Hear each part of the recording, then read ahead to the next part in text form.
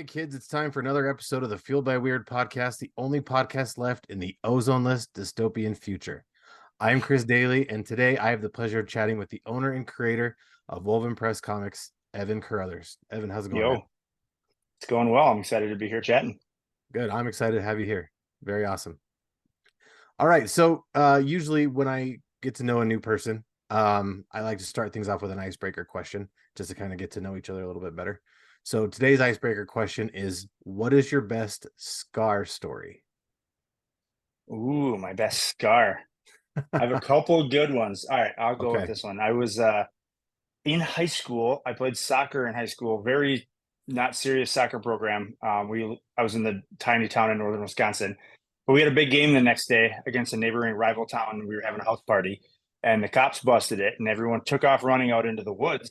And we were at a buddy's house, which was a farm, and there was a line of long grass, and nobody knew that that line of long grass was a barbed wire fence.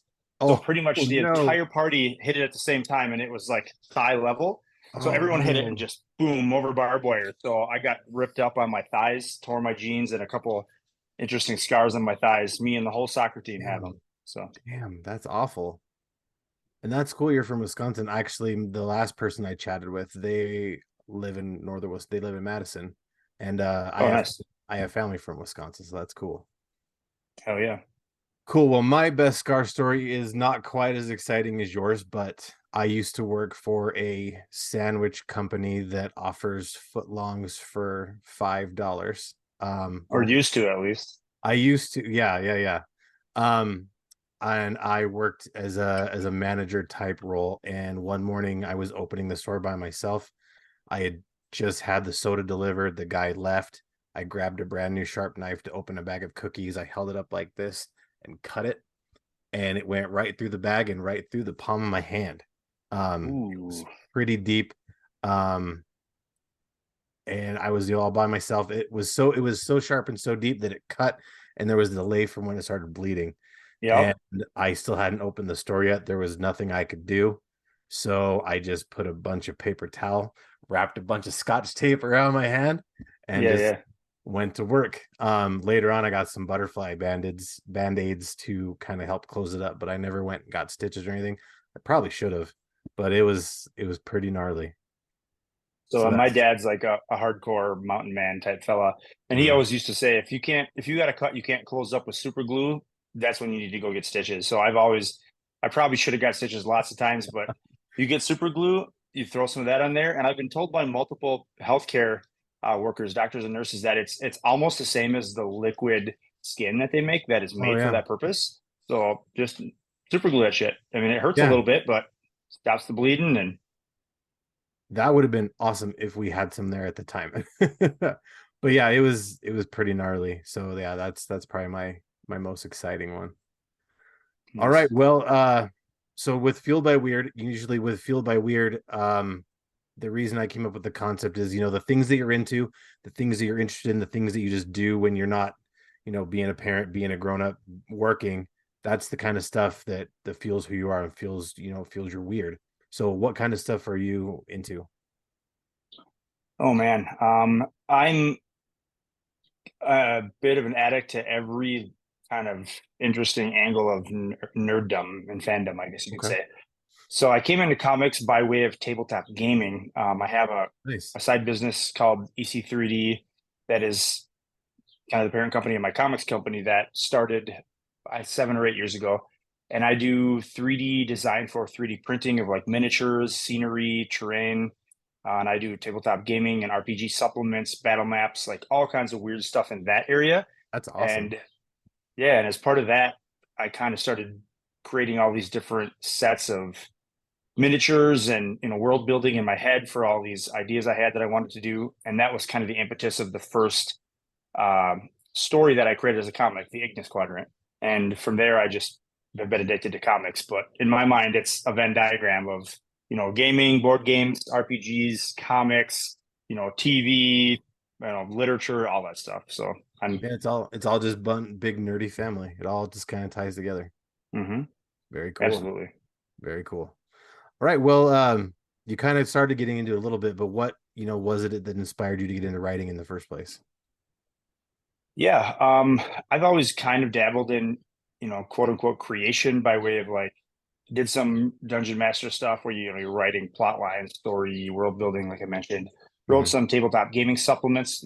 That's different than comics, but there's Yeah. some parallels in terms of how your brain's thinking. I would say like a tabletop gaming supplement, you're writing like a blueprint for somebody else to create their story, right? For like a Yeah. DM to create their story. But Hmm. in comics, you're going the last mile and you're creating the story. So it's still kind of the same process of ideation, outlining, like story points, all that stuff is very similar. So the transition to wanting to create comics or creating comics was pretty easy. And I've always wanted to do it since I got into comics. You know, like the art is an addiction. So it's kind of seemed like a natural progression. Yeah, I mean, with prose writing, it's pretty similar to script writing. You just have to kind of take it and just reformat it in a different way. And that part for me has been kind of tough because I've been a prose writer for a long time, and Oh, yeah. I've had a hard time getting my head wrapped around the scripting part of it. And I think I'm just overthinking it is my problem. But everyone says it's super. Usually, it's going from script writing to prose writing is the difficult part. The other way is pretty easy. But for me, that's kind of been the tough part is just getting it to go back the other way. So Yeah, I would say the how did you kind of, what am I trying to say?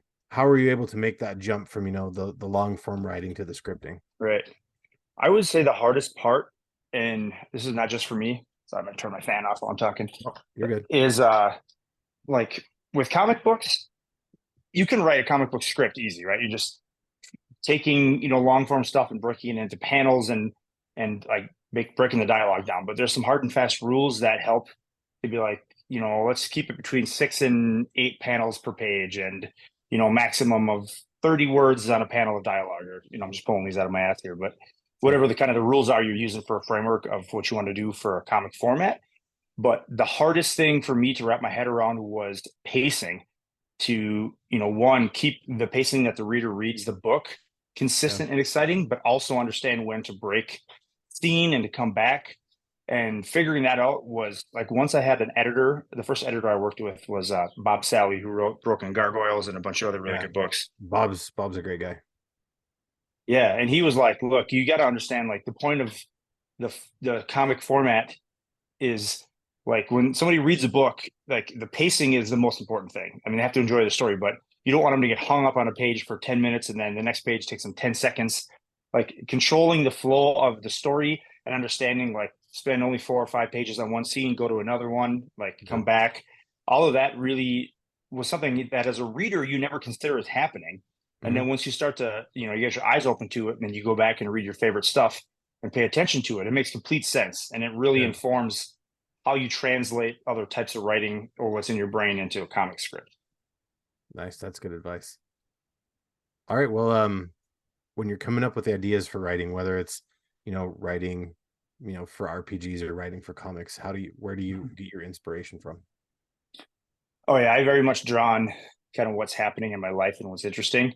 Like TOXX'ed, my most recent comic that's on Kickstarter now, was very much based on the experience of having my wife and I having our child in the hospital during COVID. Having a kid in what felt somewhat apocalyptic. And then my Yeah. brain was like, God, what if this was actually an apocalypse? How would that change, how she was feeling, how the world would be? And that was the idea for the whole story. Yeah. Um, and then other stories is just very much like, yeah, what's top of mind in my brain at the time.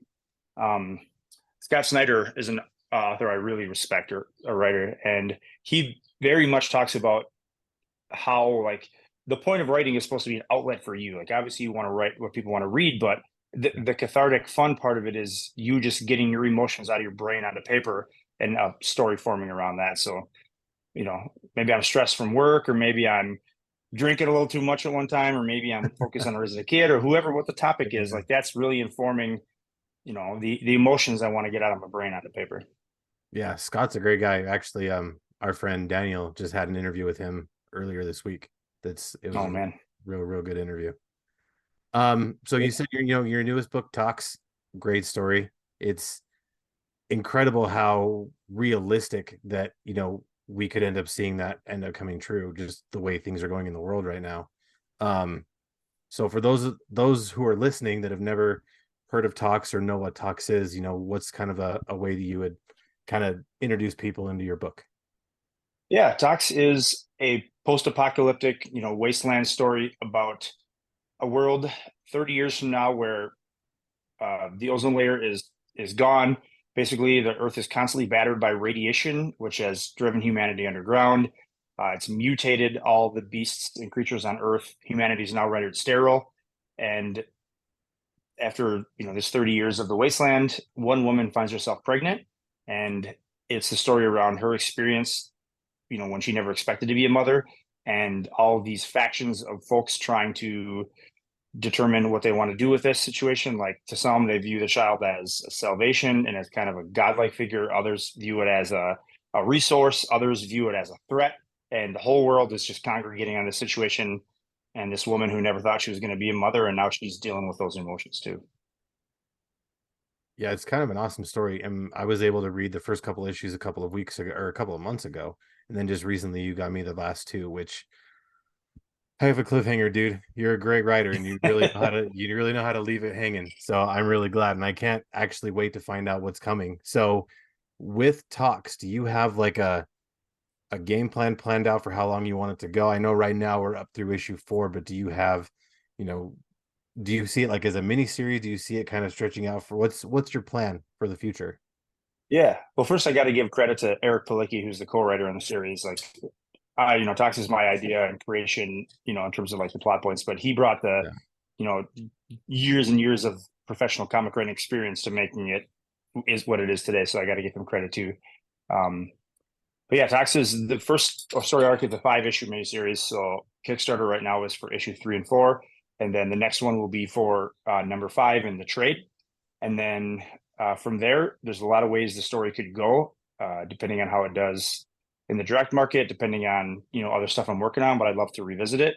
But your 5 issues will wrap up, in a satisfying way, but also in a way that will leave a whole lot of options for future stories. Nice. So you do have plans for past 5, just kind of see how it go once we get to 5. Yeah, and also when I launched the next Kickstarter too, one of the other things I created is a web series that's designed to like share in bites on the web, but also collect into a printed book that's in the Tox universe, but it's another set of characters and a fun little story, Oh, nice. just to kind of explore on that. So I'm looking forward to hopefully having that universe as kind of a sandbox for other stuff, because there's some interesting, mechanics, interesting stuff happening there that I think can foster some other stories.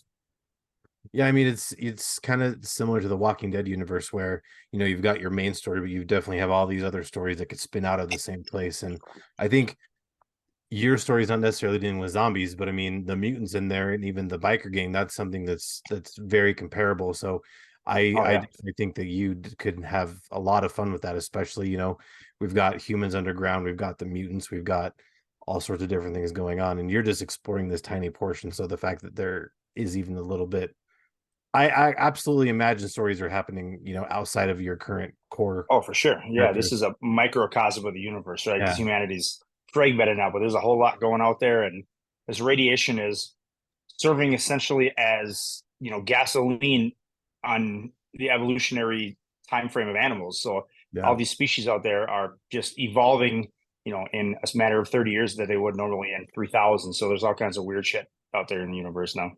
Yeah, for sure.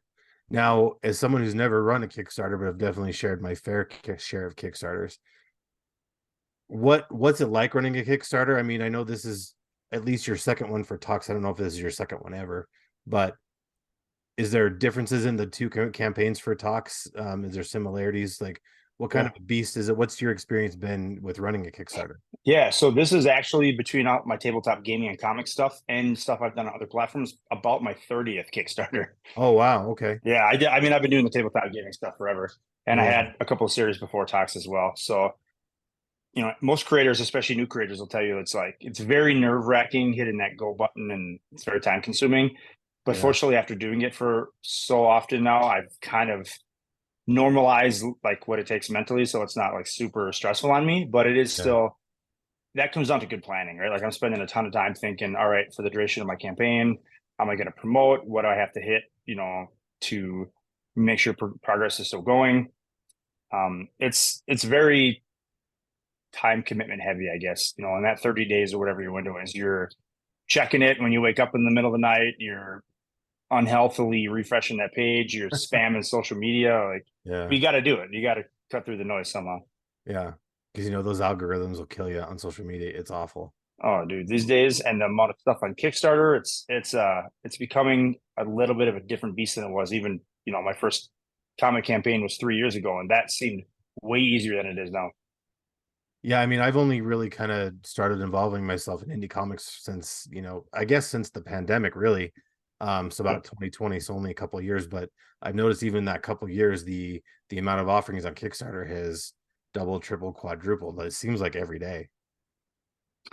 Yeah, I mean the barrier to entry is low, but I think where a lot of people run into trouble is when they come up with an idea for a comic, connect with an artist, and then start doing it. But then the challenges are like with the fulfillment, right? Getting it printed, Oh doing yeah. it affordably, so you're not paying for the whole thing. So I think a lot of people do one campaign and they're like, "Well, shit, this is not what I thought it was." And the people that are Yeah. in it for the long term, like myself, are there's a lot of little things you got to consider there, right? Like the goal of the Kickstarter is basically to fund a large print run so that I can sell that book at cons for the next Yeah. 3 years, right? Or have issues for future Kickstarters. And you got to really invest in it.